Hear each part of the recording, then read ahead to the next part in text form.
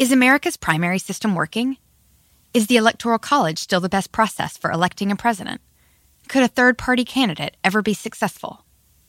In a new season of You Might Be Right, former Tennessee governors Bill Haslam and Phil Bredesen gather the country's top experts to explore these issues and more as we approach the 2024 presidential election. Listen to You Might Be Right, a new podcast from the Baker School at the University of Tennessee, available now wherever you get your podcasts. When it comes to buying your first home, everyone has questions. Can we even afford to buy a house right now? Well, I need to negotiate. How do I even negotiate? Luckily, a RE/MAX agent has answers. Hey, Brian, those are really good questions. They are? Thanks. It's my first time buying. I work with first-time buyers all the time. I got you. RE/MAX agents have more experience than other real estate agents. Visit RE/MAX.com or download the RE/MAX app to find the right agent. The right agent can lead the way. Each office independently owned and operated.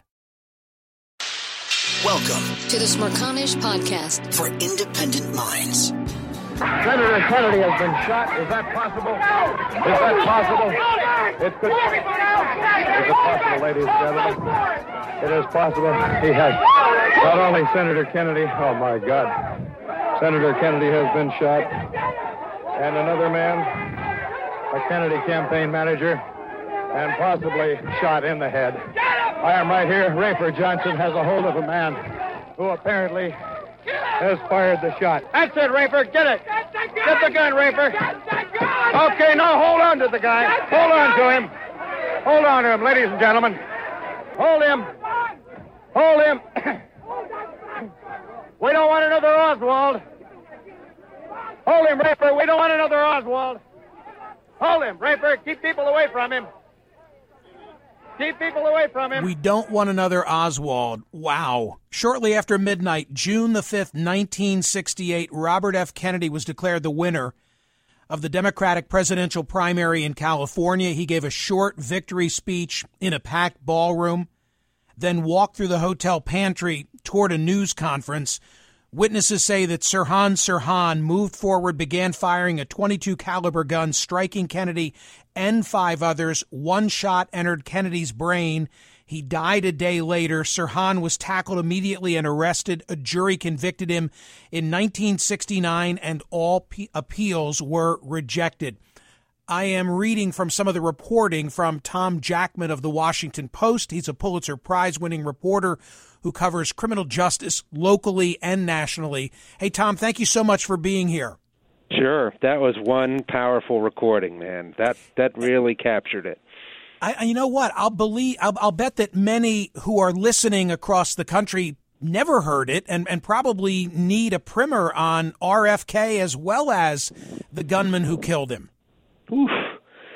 Wow. Where do we start? So RFK had been the Attorney General under his brother, left the administration, and then was elected Senator of New York. He was a New York Senator, and then people started urging him to run in 1968, and he initially declined. Then LBJ said, I'm not going to run. Eugene McCarthy took the lead in the primaries along with Hubert Humphrey. And then Kennedy said in the spring of 68, all right, I will run, and started entering primaries with the thought that he could, get enough delegates to capture the presidency at the convention if it was a contested convention. And is so, it fair to say that political observers think that he? Is it fair to say that political observers think, even though he got in late, but with wind at his sails from California, that he probably would have been able to pull that off? A lot of people think that, absolutely. There are some who have written to me to say, you can't say that. He wouldn't have beaten Humphrey. But right. A lot of folks think that he would have beaten Humphrey. I tend to agree with those folks because he had the momentum. He was part of the Kennedy family, which was beloved, and, he could have done it. So, Sirhan Sirhan, who is he? Who was he then? He grew up. He was born in Jerusalem, which was part of Palestine when he was born in 1944, and his family was forced out when the Zionists took over Palestine and made it into Israel in 1948. And so his family eventually emigrated to the U.S., and wound up in Pasadena, which is where he went to high school and community college. And that's where he was he had dropped out of community college.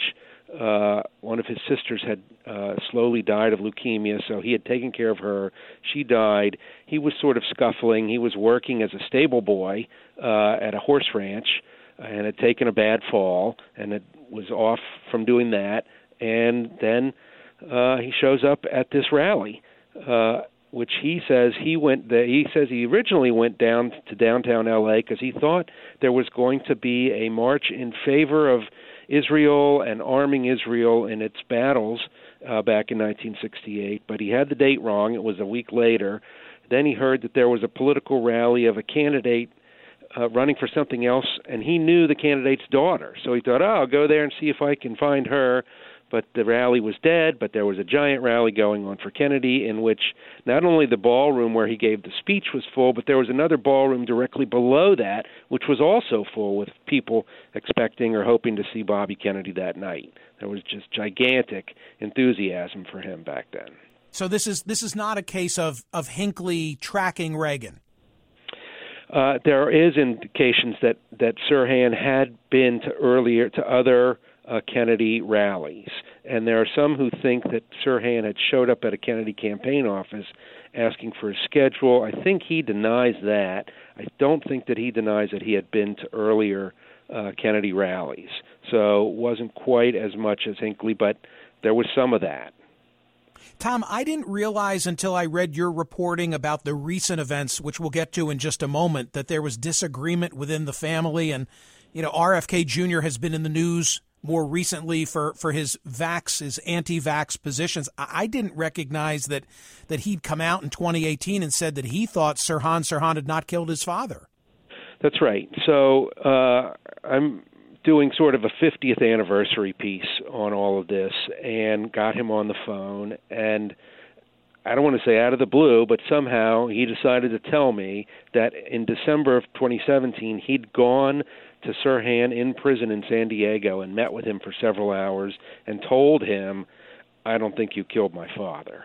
And RFK Jr. had been schooled in this by Paul Schrade, who was a United Auto Workers leader in 1968, was on the dais with Kennedy. Kennedy actually reached over and grabbed his hand to thank him. There's a picture of that.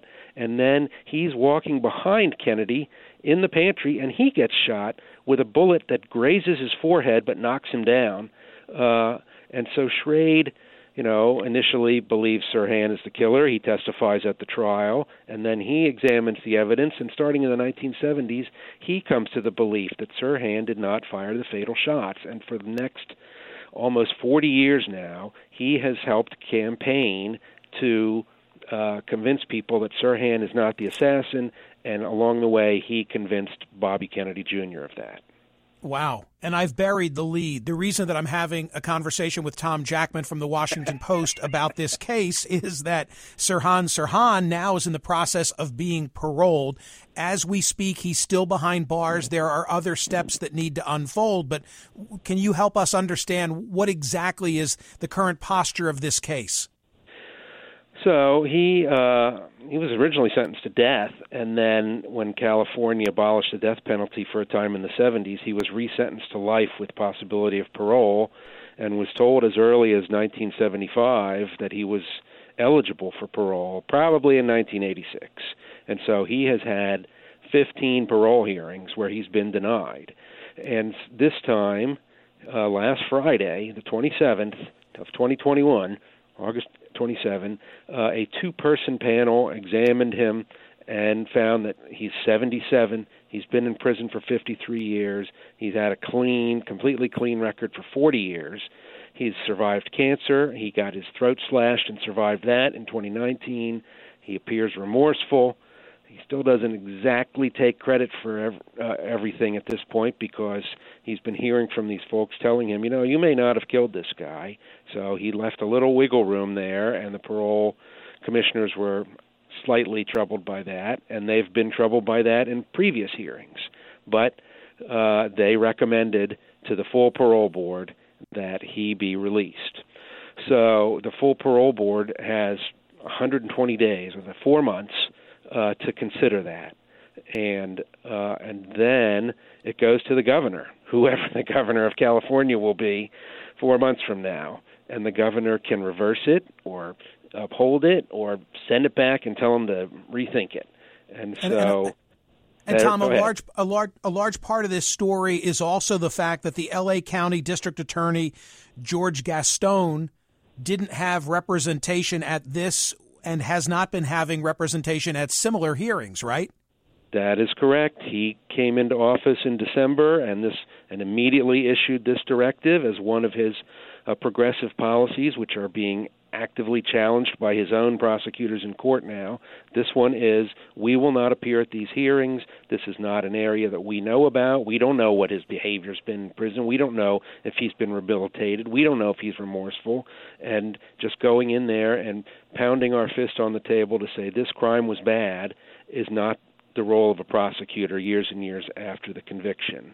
Whether or not you agree with that policy, that's the policy, and they stuck to it here. The policy does say we will also write a letter on behalf of the prisoner, and they declined to do that, I think, as sort of a nod to the Kennedys.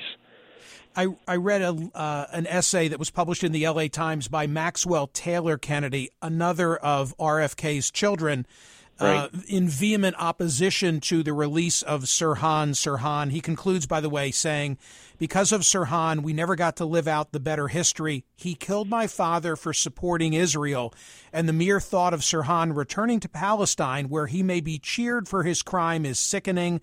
I commit myself to doing everything within my power to stop his release. So, do you know, is it only RFK Jr. among the children who are advocating for Sirhan Sirhan, or are there others? No, it looks like it's a split of 3 and 6. 3 Holy in favor smokes. of the parole and 6 opposed. So in a somewhat of a surprise thing, in addition to RFK Jr., Douglas Kennedy, who works for Fox News, showed up in this hearing on Friday, and he spoke in favor of parole.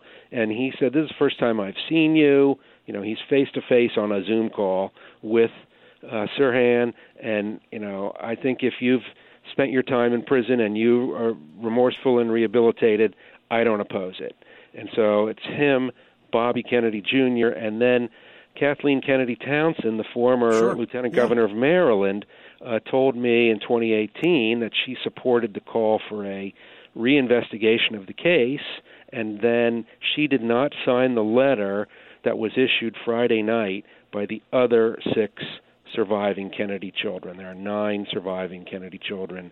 6 of them issued a letter 10 o'clock Friday night Eastern Time saying we vehemently, adamantly oppose parole for this man, saying some of the things that Max said in that L.A. Times piece. And Carrie Kennedy told me that they are going to fight this every step of the way, and so presumably that means going to the full parole board next to try to stop it before it gets out of there. Ethel Kennedy is with us, true?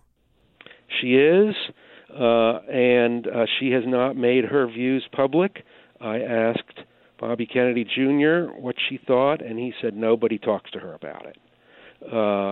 But my understanding is she's still, well and, thoughtful, and she did not sign the letter from Friday night. So I don't know what her view is. I wonder how long before this gets, and maybe it's already happening and I'm out of the loop, but how long until this becomes one of the issues in the Newsom recall and the Elder situation playing itself out in California? I wondered about that, but the recall ends on September 14, so it won't make it to the governor's office until long after that. Now, if he gets recalled, and I don't know the details of this, he doesn't leave the office the next day, right? He stays in there for a while. But I don't know if he would stay until, December 27 or whatever 120 days is from Friday. But it could be. I mean, I think that somebody could. And I asked his people on Friday if he'd made a decision on this or what he would do, and they said, "Well, we'll look at it when we get it." So I think it could be an issue if somebody wanted to say, hey, Gavin, what are you going to do with this Kennedy case? Sure. Yeah, I would think that he'll be forced to stake out a position on this. Hey, Tom, that was excellent reporting. Is there any other aspect of this that you want to share before you leave us that you find curious or you think the audience would find of interest? Well, the whole concept of did Sirhan do it, which is a new one to most people. It was certainly new to me in 2018. Is based largely on the fact that Bobby Kennedy was shot at point-blank range 4 times in the back, including the one that killed him. There's powder burns on his hair from the gun being so close to him, and Sirhan is in front of him, never gets close enough to shoot point-blank shots at him. And Paul Schrade, the guy I mentioned before, who was shot standing behind Kennedy, believes that he was shot by Sirhan, but that Sirhan did not fire the shots that killed RFK. Okay, one last question. Rayford Johnson. I haven't heard that name for a long, long time. Is he still with us? I don't think so. And to be clear, so Rayford Johnson and the great Olympic decathlete and Rosie Greer were both in the pantry, but after the shots had been fired, they were actually with Ethel. Ethel Kennedy is following the group into the pantry, but she's behind it. When the shots are fired, it's hotel employees that initially slam Sirhan's arm and hand down, and they claim that he's firing shots wildly off of a table while they're trying to get the gun away from him. That's when Rosie Greer and Rayford Johnson jump onto the pile, and you could hear that radio guy who also has rushed into the room, and he says, yeah, Rayford, get the gun. And here's a slightly funny thing about all of that, funny in quotes, is that Rayford Johnson does wind up with the gun, and he takes it home. Like, I'm going to keep this gun safe. Does not immediately hand it to the cops. Somebody calls him and says, hey, Rayford, bring the gun back, and he brings the gun back. And this was all at the Ambassador, which no longer exists, true? So Paul Schrade, the Ambassador got knocked down, and Paul Schrade got a school built on that site in L.A., which is now the RFK school of some sort. He's involved in running it. He brings in people to speak to the kids. There's this giant artwork there. So there is a school on the site of the Ambassador Hotel dedicated to Bobby Kennedy that Paul Schrade helped get put there. Tom, that is one hell of a story and well told by you. Thank you so Thanks, much. man. I really appreciate it. Good talking to you. Tom Jackman of the Washington Post is a Pulitzer Prize winner. He covers criminal justice locally and nationally. I'm tempted to say, as Paul Harvey would say, and now you know the rest of the story, only there's a lot more of the story still to unfold. Wow. It's not just the clean, okay, he's 77, he served a long, long time, he's been clean for the last 40 years, therefore, are you open to the idea of parole? No, there's also now, it's almost like it's more cued by RFK Jr. saying he's not the guy. That makes it even more complicated. The Smirconish Podcast for independent minds. Listen to Michael Smirconish live weekdays from 9 a.m. to noon East on Sirius XM's POTUS Channel 124 or anytime on the SXM app. Connect with Michael on Facebook, Twitter, YouTube, and at smirconish.com. Is America's primary system working? Is the Electoral College still the best process for electing a president? Could a third-party candidate ever be successful? In a new season of You Might Be Right, former Tennessee governors Bill Haslam and Phil Bredesen gather the country's top experts to explore these issues and more as we approach the 2024 presidential election. Listen to You Might Be Right, a new podcast from the Baker School at the University of Tennessee, available now wherever you get your podcasts. When it comes to listing your home for sale, everyone and their mom has advice. Oh, honey, who's going to want to buy this place? On a cul-de-sac? It's literally a dead end. But for professional advice, a RE/MAX agent actually knows best. Let's start with a neighborhood analysis. I've been seeing lots of buyers looking to move here. RE/MAX is the most trusted name in real estate. Visit RE/MAX.com or download the RE/MAX app to find the right agent. The right agent can lead the way. Based on 2022 BrandSpark American Trust Study. Each office independently owned and operated.